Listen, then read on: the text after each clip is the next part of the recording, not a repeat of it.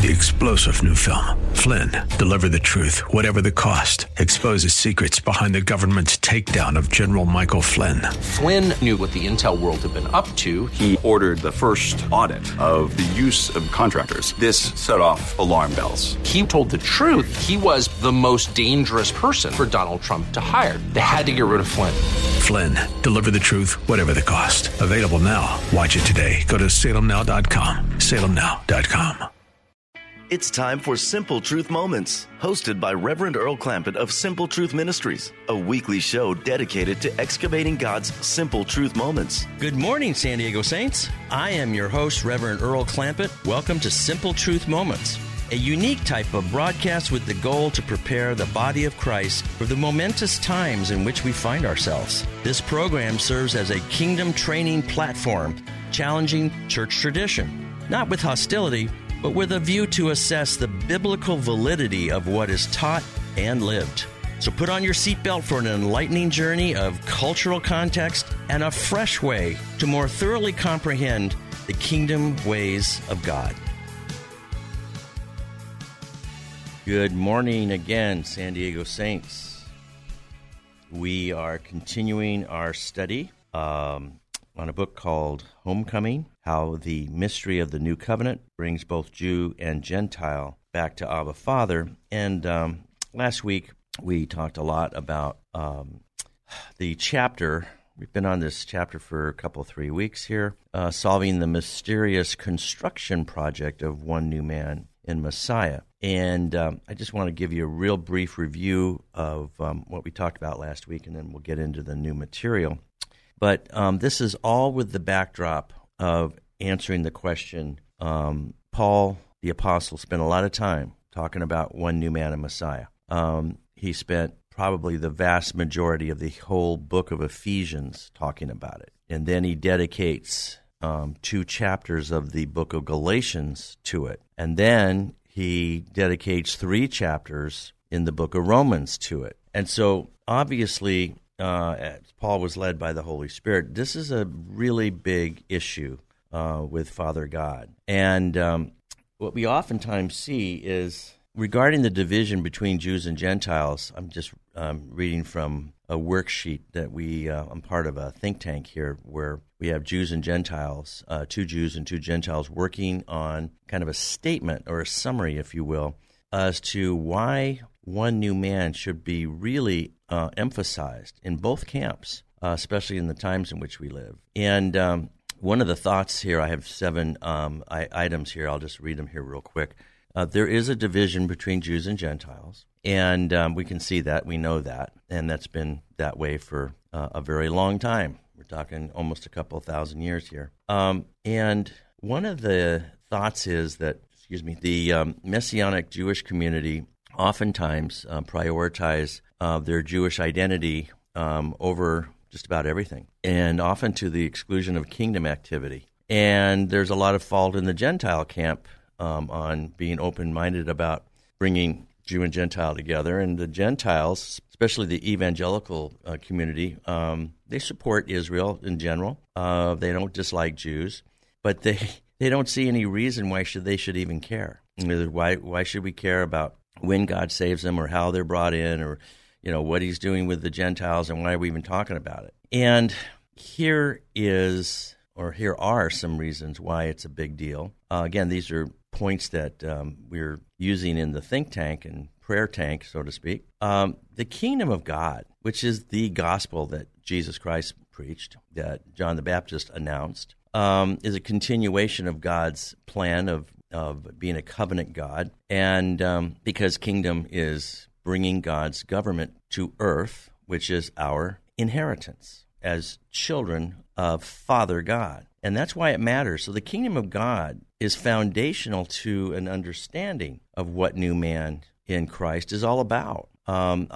Sometimes somebody in the elevator says, "What's your elevator speech?" And I say, "Why one new man is important." And I'm saying, well, in this world of division and everything being separated, and we need some unity fast. And I'll just say, look, the Bible's a family reunion story, and it's all about Jesus coming to reconcile us back to our Father. It says that in several of the last verses of 2 Corinthians chapter 5. I think we alluded to it last week. There's 5 or 6 references to reconciliation as to the reason why Jesus came was to bring us back to the Father. Well, why is that so critical? Well, it answers the question, well, what did we lose in the fall in the garden in Genesis chapter 3? What did mankind lose? We lost our relationship with our Father, and thus, by definition, since eternal life in John 17:3 is knowing God and being connected to God, and allowing God to indwell us. That's John chapter 14, John chapter 15, John chapter 16, John chapter 17. It's all about indwelling. And many of the parables that Jesus taught were people who thought they were doing okay, but they didn't know God. They maybe knew about Him, but relationally, in their heart, they didn't know Him relationally. And so the kingdom of God is foundational to this understanding of bringing these two groups together.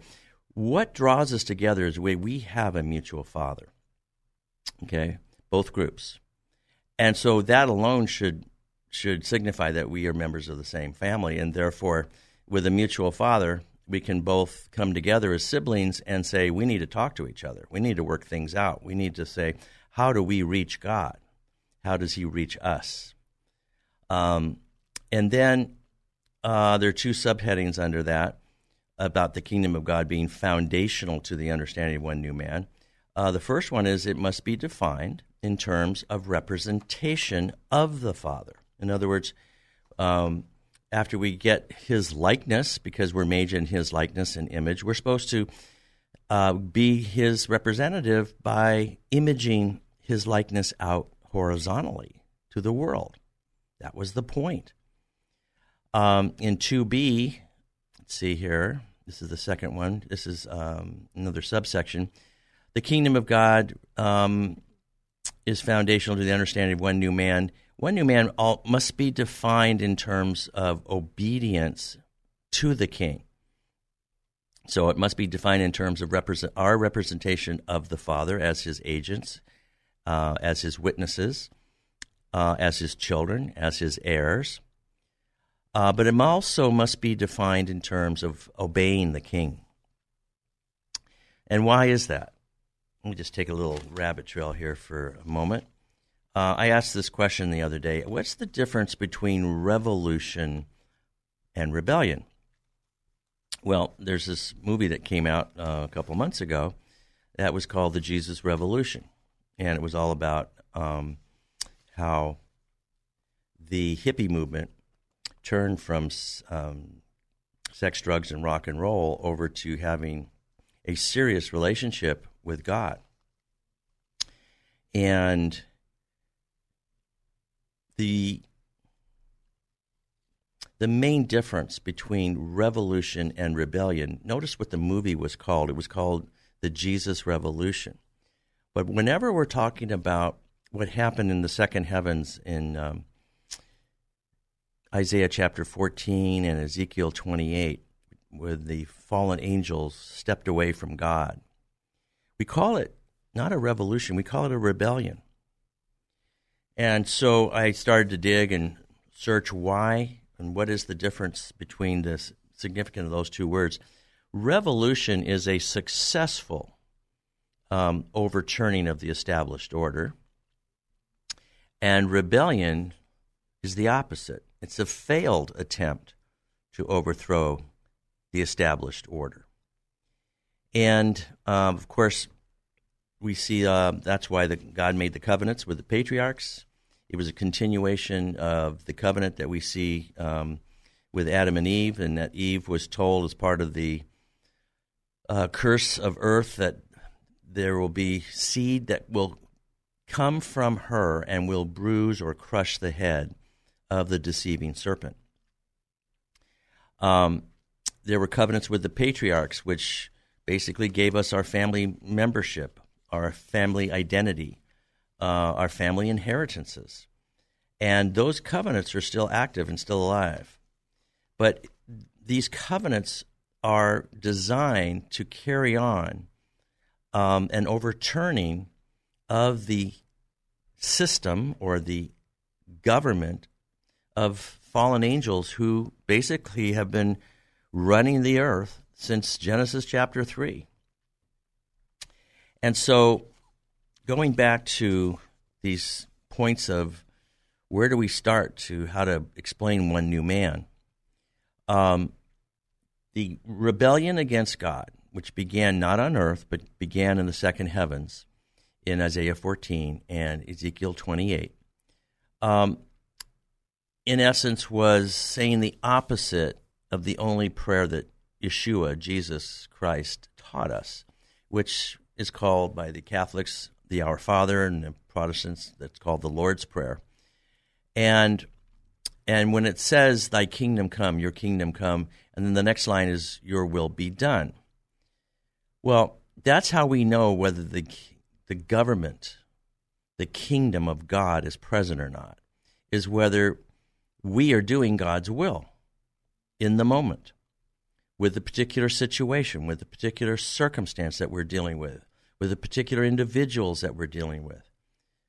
And when we say, your kingdom come, notice the very next line in the Lord's Prayer is, thy will be done. That's how we know God's government, God's kingdom is coming to the earth, because we say, may your kingdom come, may your will be done on earth. And this is where the heavenly rebellion in the second heavens of Isaiah 14 and Ezekiel 28 came down to. And as we've said in past shows, the enemy was not happy that they were not selected to be in charge and have dominion over the material creation. Father God, as creator, decided to put mankind in charge of the material creation. So the next essential element of one new man thinking is when we talk about covenants from Adam on, notice these covenants, these contracts are all tied to the land. They're all tied to the earth as being the ultimate inheritance. Why? Because it's a continuation of God's original blueprint idea, his original design, which was to have mankind in charge of the material creation. So every covenant that Father God is making, this is why we have to read the Old Testament. We can't eliminate the first two-thirds of this book. We will not understand when Jesus shows up and says he's talking about, and not the soon escaping church, he's talking about the soon coming kingdom of God. Those two messages are totally opposite. Every covenant that God makes from Adam on, including the covenant with Noah, including the covenant with Abraham and with Isaac and with Jacob, with David, those covenants are tied to the inheritance of God's children, which is back here on land. It's kind of a reconquest, if you will, if you want to think about kingdom versus kingdom. The prize is the earth. The prize, the inheritance, is the land. The prize and the inheritance of the earth involves the nations of the earth. That's why the nations are mentioned immediately when Father God tells Abraham, you're going to be a father of many nations. And Israel, as a prototype, is going to serve as an example of how to have a restored relationship with Father God. That restoration is something that was lost in Genesis chapter 3. This is the comeback. This is the return. This is the reconquest. And so the next point is that the emphasis on the land suggests that salvation or deliverance is related more to the earth than it is to heaven. Why is there talk about land if heaven is the goal? And by the way, I'm not anti-heaven. I love heaven. When I die, I want to go to heaven. But I've said this earlier on other shows. I don't want to stay there. I want to come back when Jesus returns to rule and reign with him on earth. That's part of the rewards to the overcomers. Read the book of Revelation. Look how often that term is used, overcoming. Okay? Paul the Apostle, he was on a mission. And what was that? He wanted to, you can see this in the book of Philippians. You can see this in many of his letters. He's saying, if by any means I can attain to the resurrection out from among the dead. That's the first resurrection of two resurrections referred to in Revelation 20. And those who participate in the first resurrection, blessed and holy are they, and they will not be hurt or threatened by the second death. Paul understood this, and he knew that eternal life was a relationship with God. It wasn't a ticket to go someplace. And he knew that he could lose this. He even said, here I am, the Jews of the Jews, right? I'm a member of the tribe of Benjamin, and I've been taught by Gamaliel, and I understand the law. The law was the tutor that brought me to Christ. But he understood that the goal was by any means to grab that for which he was selected and chosen, which was a relationship with the Messiah. Because that relationship in John 17:3 is how you get eternal life. Read John 17:3 over and over. Read John 12:49 and 50. It talks about eternal life not being a location or relocational, but it's relational. And so Paul was hyper-focused, obsessed, if you will, running a race that he might lay hold of eternal life. He uses that terminology in his letter to Timothy. He says, lay hold of eternal life. It's something relationally that has to be invested in, pursued, chased down by us. It's not something that is the free gift of the Christian, Judeo-Christian experience is the initial salvation gift of the blood sacrifice of the Lamb, which forgives our sin, removes our guilt, removes our shame of sin. But we've said this on earlier programs. Look, we've got to pursue a journey. We've got to leave Egypt and go out to a place where we get to know God again. That's the whole reason we were saved. Sometimes people ask me, what were we saved for? What were you saved to? Because they've been taught you were saved so you can die, you get to go to heaven. Doesn't say that in the Bible. It's not. I've looked, folks, okay? I'm a graduate of a very prestigious Bible school, graduated magna cum laude. I've looked. That verse is not there. The reason Jesus came, so when I die, I get to go to heaven. It's not there once in any location, either in the Old Testament or the New Testament. What Jesus came for was to reconcile us relationally back to our Father. That's why this one new man is so essential. And so when we talk about emphasis on the land being that suggesting that salvation is related more to the earth, that you can see that in Luke chapter 4 with the second temptation of Christ. Satan takes Jesus to the top of the mountain, and he's going to tempt him something. This is the second temptation of the desert, right? What does he show him? He doesn't show him heaven as the prize or the temptation. He shows him the world and all the kingdoms of the world, all the people groups. Why is it that they understand what's at stake and we do not? It's because of what we've been taught. And the teaching is, unfortunately, a Gnostic approach to the gospel. It's not a Hebrew or a Jewish approach to a Jewish gospel. Okay, so let's go back. So we really can say what our initial salvation is all about is a restoration of our, as children of God, our vocation to represent the Father. We're supposed to image His likeness out. That's our vocation. That's our purpose. It's just what Jesus did with the Father. When Philip says, well, show us the Father. And Jesus looks at Philip and says, you've been with me this long, and you don't know that you've seen the Father. When you look at me, you're seeing the Father. Why? The Father indwelt Jesus, and Jesus indwelt the Father. And as we go to John 17, it's all about, this is the last part of the last prayer that Jesus prayed with his apostles before he dies.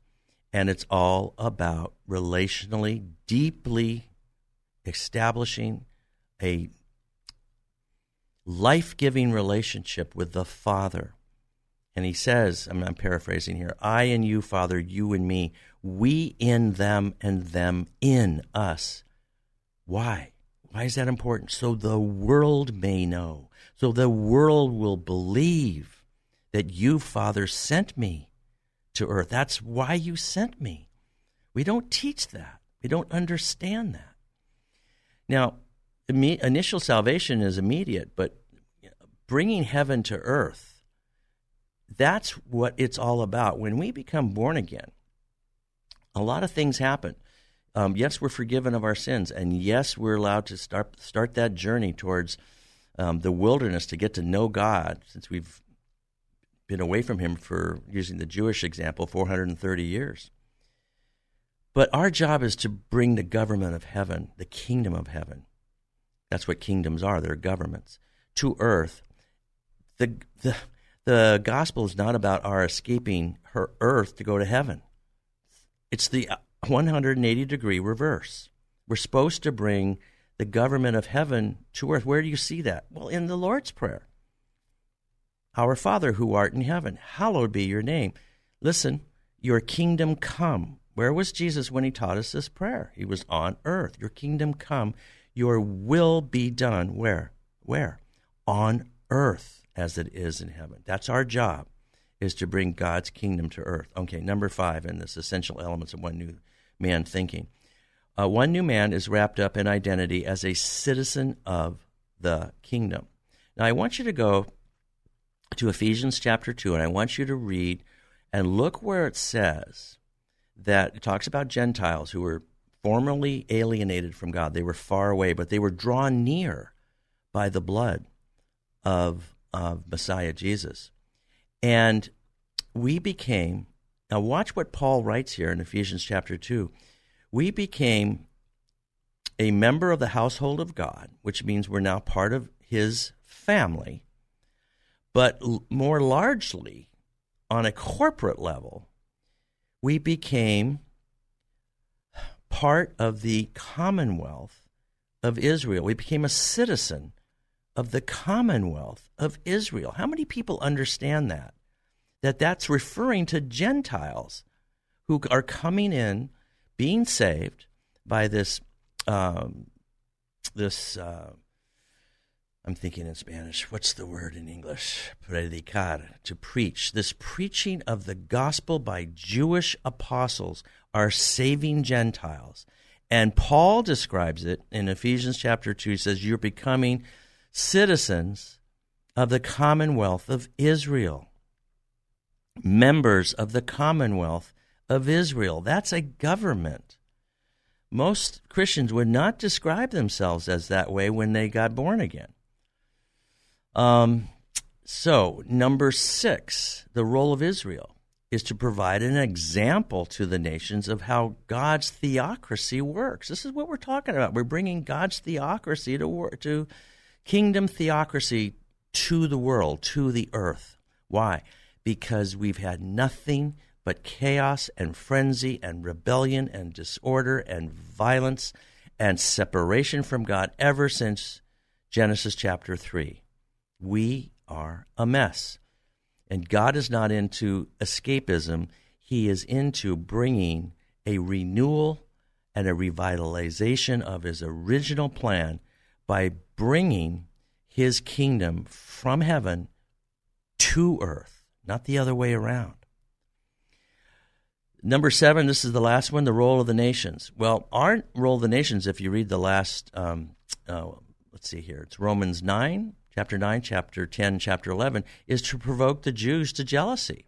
In other words, when we start entering into the kingdom of God and having a relationship with God at a profound and deep level, with all the gifts of the Holy Spirit, being saved by Messiah Jesus, being delivered from the power of sin, not just the guilt of sin, but also the power of sin over us, and we start indwelling God, and God begins to indwell us, as we see in John 14, John 15, John 16, and especially John 17.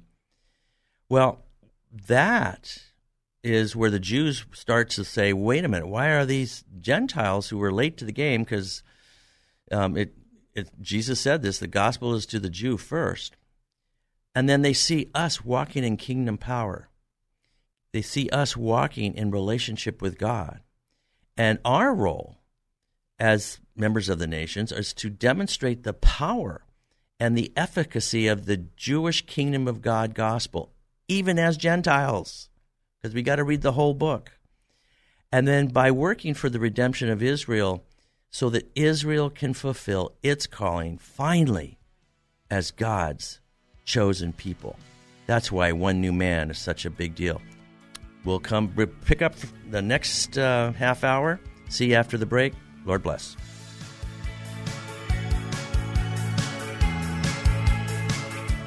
Welcome back, San Diego Saints. We are talking why the solving of what Paul calls a mysterious or a mystery.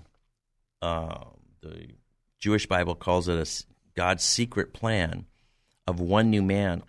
There's a lot of talk about a construction project going on.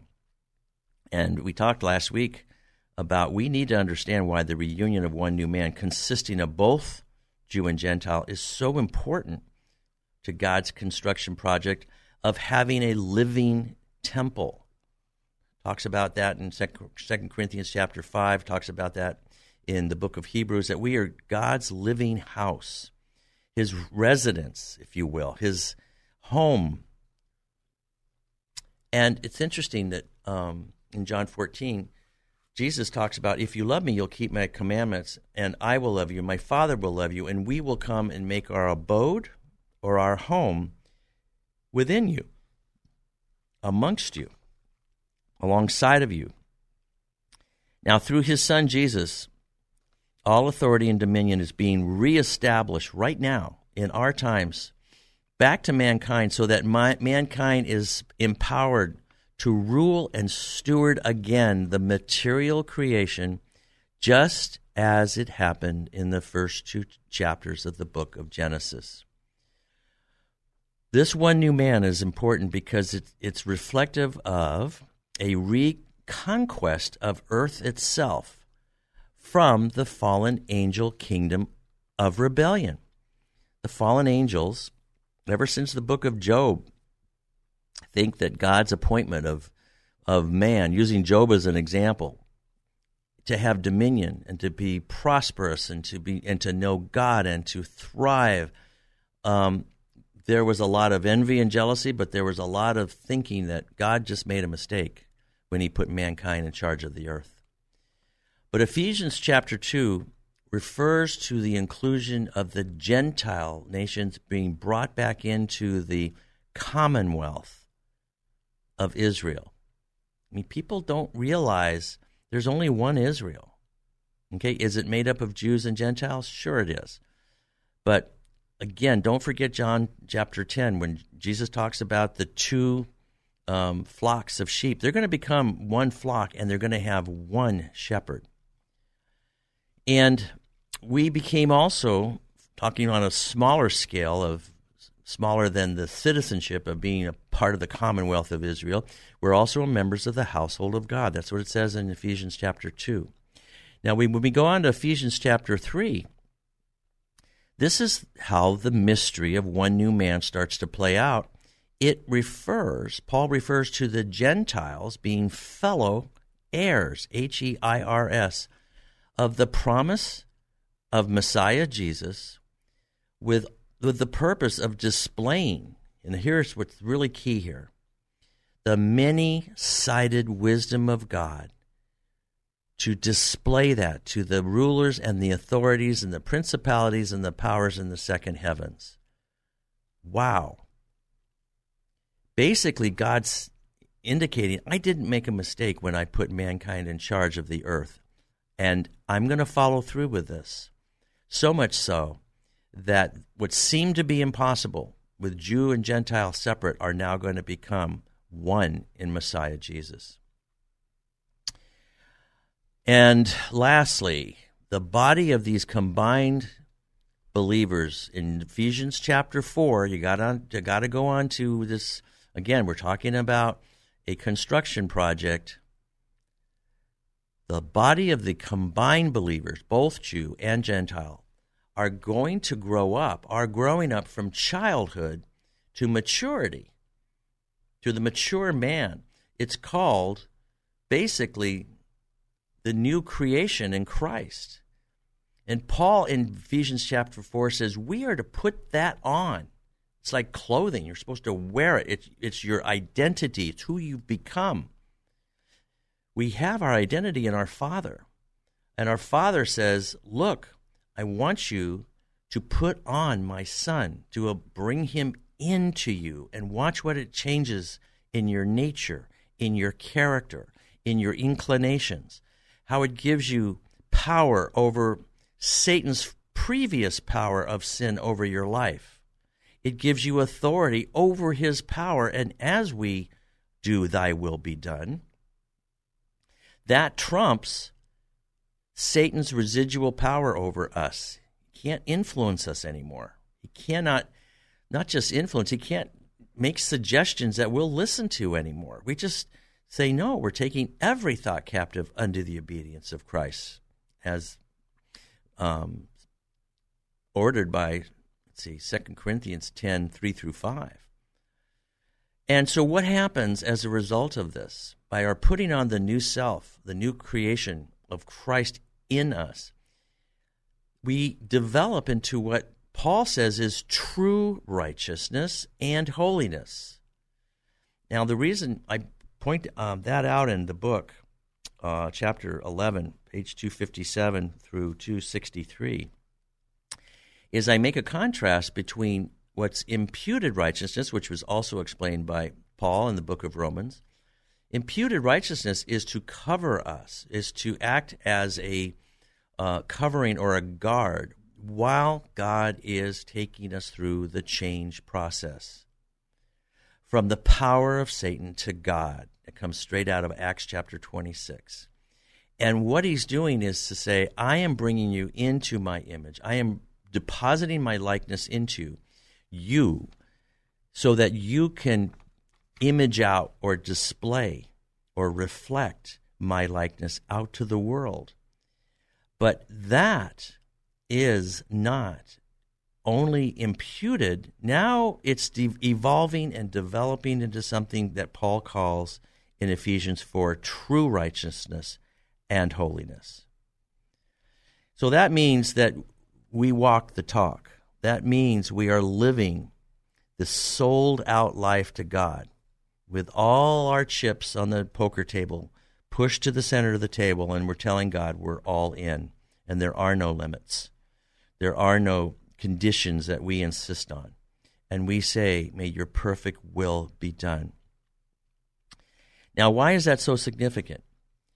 Well, how do you defeat the heavenly rebellion of Satan and his fallen angels that have taken over earth since Genesis chapter 3, when mankind was tricked into handing over his authority to a fallen angel?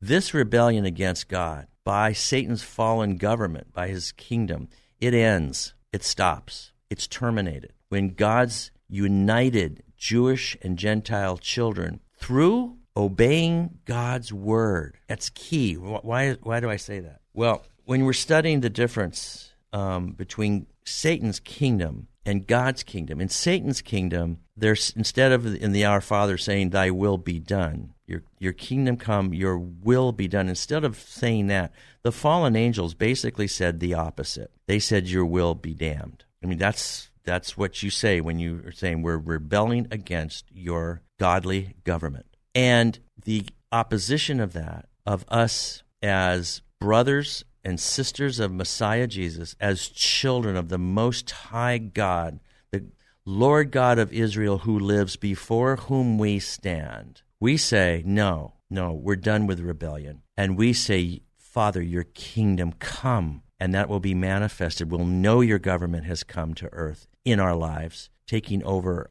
every dimension of our lives. As we say, your will not be damned, as the fallen angels said, but rather your will be done.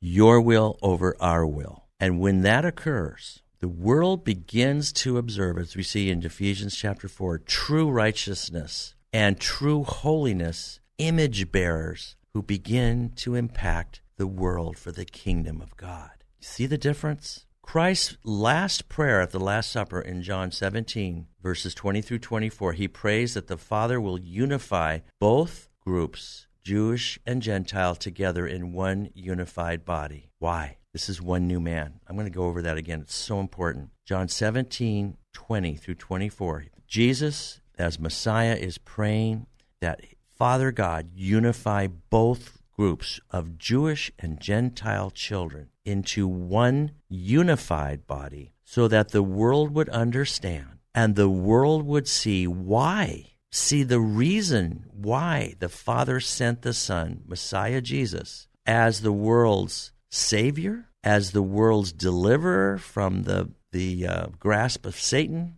from the power of sin over our lives, and also as the one who reconciles, finally, the children of God, mankind, reconciles them back to God and away from the fallen world's ruler of Satan. That's why it's so significant. That's why it's so important. That's why it's so crucial. And we have to understand that the enemy is going to try to do everything he can to keep Jew and Gentile divided.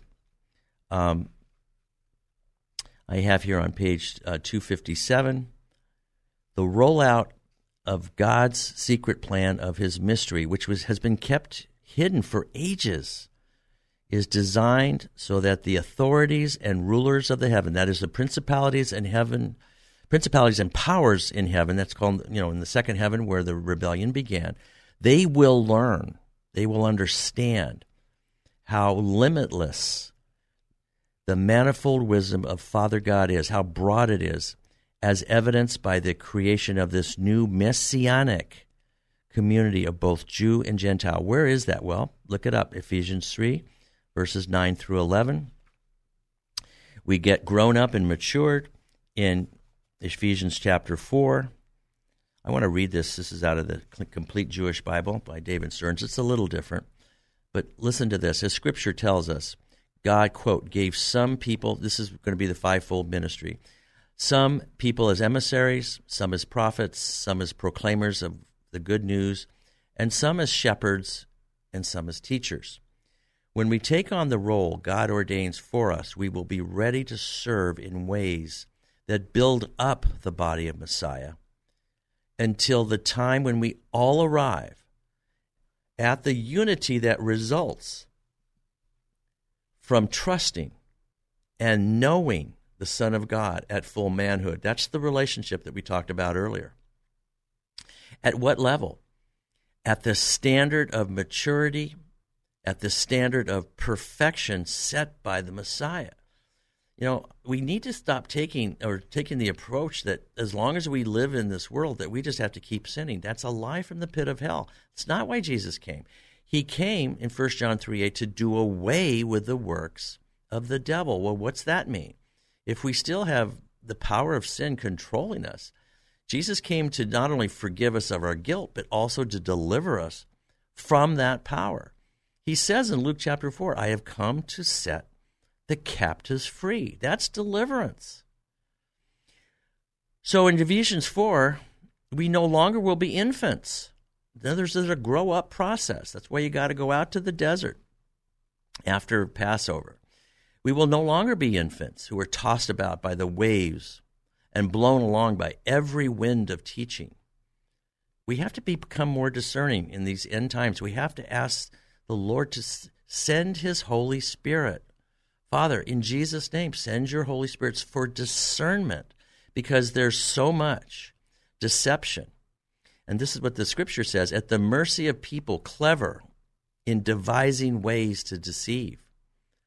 But instead, speaking the truth in love, we will in every respect grow up into him. You see the maturation process. We can't stay in diapers. We need to start going from drinking milk to eating solid food. And as we grow up into him, he who is the head, he's the Messiah of this body. You may be an elbow, you may be a knee, I may be an ankle, but every joint supplies. It says in the Jewish Bible, under his control, as Messiah Jesus is the head of this new body,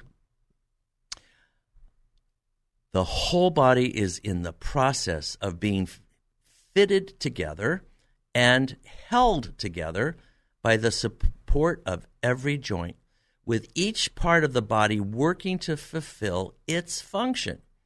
This is how the body grows and builds itself up in love. That's Ephesians chapter 4, 11 through 16 in the complete Jewish Bible. And that's where, keep going down a little bit further in Ephesians 4, and then you'll come across Ephesians 4:24, where it says, this is out of complete, it says New King James, and that you will put on the new man, which was created according to God in true righteousness and holiness. In other words, God is saying, I have given you every resource to actually conquer sin, where you don't have to sin any longer. Can we now see why the adversary will undertake every means within his influence to derail and to sabotage the coming together of God's perfect one new man in Christ, one new man in Messiah? Why? Because true righteousness and true holiness, as evidenced by our obedience, destroys the kingdoms, Satan's kingdoms of rebellion. Rebellion is the opposite of obedience. How can you separate the two kingdoms? Well, the kingdom of God is where people are doing, thy will be done. The kingdom of rebellion is manifested by individuals saying, your will be damned. Wow, done versus damned. Unbelievable. And basically, when they say, we are not going to do your will, that is an evidence that they are members of the kingdom of rebellion. Satan is in operation in that, is the head of that kingdom of rebellion. He's been that ever since Isaiah chapter 14 and Ezekiel chapter 28. So in the years immediately after Messiah Jesus triumphantly rose from the dead, this new family began to take shape. Its early growing pains are well documented in the book of Acts, written by Luke, the Apostle Luke. In many cases, even though Messianic Jews and Gentile new believers worshiped together, the early framework of this family was predominantly Jewish in nature and character. But something happens. A tsunami of new Gentile believers comes in, and in Acts chapter 15, the Jewish leaders of the Messianic congregations had to convene a meeting. What do you do with all these new believers? And they had to deal with the rapid and the enormous influx of Gentiles. And the question was, what was to be required of them? Since they were not ethnically Jewish and they were not religiously Jewish, they were not familiar with the covenants and the law. But similarly, this one new man and Messiah movement today will undoubtedly experience growing pains, and that's why we must not shy away from them. We Gentiles do not have to become Jewish, and our Jewish brothers and sisters do not have to become Gentiles. If we simply present a united front as proof that we together are united in purpose, we will drive the enemy crazy. We will drive the enemy bonkers. We do not have to be uniform in appearance to be united in purpose. I've been a member of a Messianic Jewish congregation for about 7 years, and what I've seen is a trend where a lot of Gentile believers who are disappointed with their churches have come over, and they think they have to wear Jewish garb and basically change their appearance to be more acceptable, with the prayer shawls and wearing the kippahs, et cetera, et cetera. And look, you don't have to transition from what you are. God knows what he made when he made two groups of people, one being Hebrew, one being Jewish, and the other being the people of the nations. And so just you can learn the Jewish framework, you can learn the Jewish blueprint, but that doesn't mean you have to become something that you are not. God's not. If you're Gentile, stay Gentile. If you're Jewish, stay Jewish. The Jews are concerned because sometimes when they have people go over to Gentile churches, they just get subsumed by the Gentile culture. And we can appreciate each contribution from each group, but it's kind of like playing, I'm going to steal this from an example taught by our rabbi. It's kind of like being out in the baseball field. And the only position that requires two players is second base. And it requires both a second baseman and it requires a shortstop. Well, how that single base is adequately defended depends on two players, not one. So if you compare second base to first base, the first baseman has his own designated base, as does the third baseman. He has his own designated base.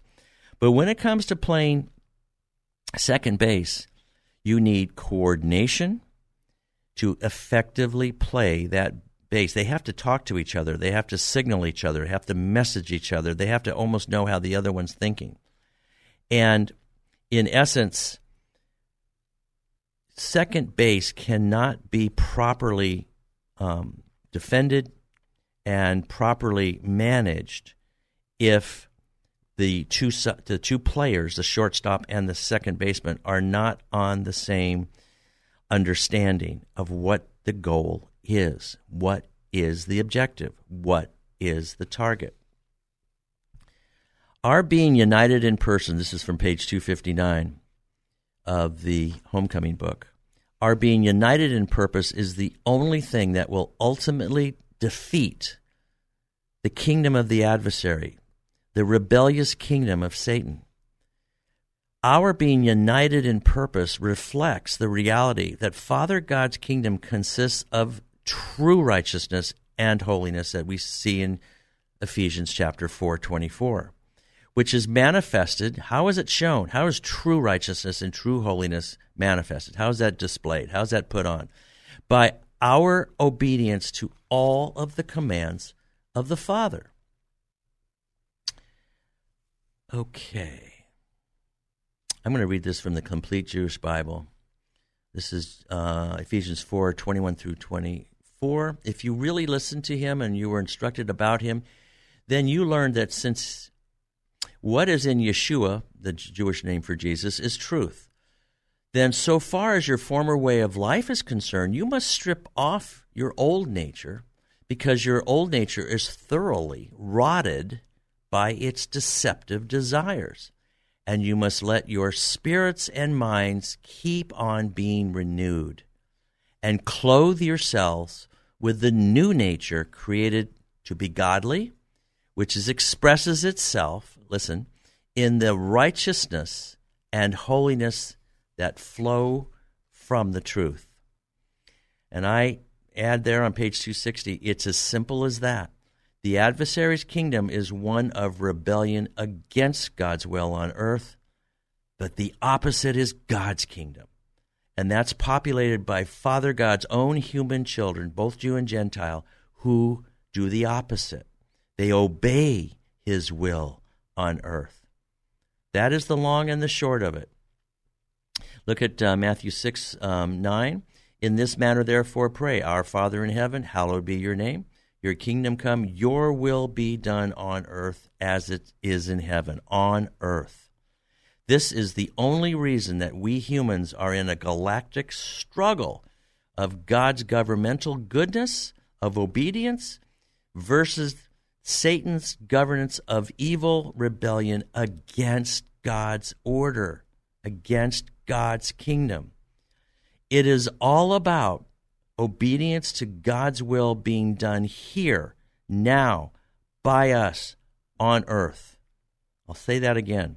It is all about us obeying God's will being done here by us on earth. And so that is how we are to deal with Satan's kingdom of rebellion once and for all. We must continually ask for the strength from the Holy Spirit, that God, He sends the Holy Spirit in Jesus' name, that we have the strength and the power to obey God, no matter what the cost is to us. Anything short of that does not address God's continuing problem of rebellion. Dying and going to heaven does not fix God's problem of rebellion. The rebellion began in heaven. It started there in the second heavens. So if heaven were to fix everything, why did the problem of rebellion begin there? Okay, so I'm going to wrap up with this. This is from Matthew 19:16. It's all about eternal life, folks. And what is eternal life? Knowing God. But how do you get eternal life? Listen to this. This is out of the New King James, Matthew 9:16 through 17. Now behold, one came and said to him, Good teacher, what good thing shall I do that I may have eternal life? And so he said to them, Why do you call me good? No one is good but one, that is God. But listen, if you want to enter into life, what did we say life was? Knowing God. That's what life is. Keep the commandments. Wow. We'll end with that. Read that yourselves. Matthew 19, verses 16 and 17. God bless you. Thank you for your attention. We will see you next week, Lord willing. And I hope that you have many simple truth moments with this upcoming week. See you next time. God bless. Thank you for spending your time with us excavating God's simple truth moments. For more information and resources, visit simpletruthministries.net. That's simpletruthministries.net. To contact Simple Truth Moments, email me at earlsimpletruth@gmail.com. That's earlsimpletruth@gmail.com. So until next time, may God richly reveal His simple truth moments to you. You've been listening to Simple Truth Moments. Join Reverend Earl Clampett for another episode next Sunday at 11 a.m. right here on K-Praise. 3-star General Michael J. Flynn, head of the Pentagon Intelligence Agency, knew all the government's dirty secrets. He was one of the most respected generals in the military. Flynn knew what the intel world had been up to. He understood its funding. He ordered the first audit of the use of contractors. This set off alarm bells.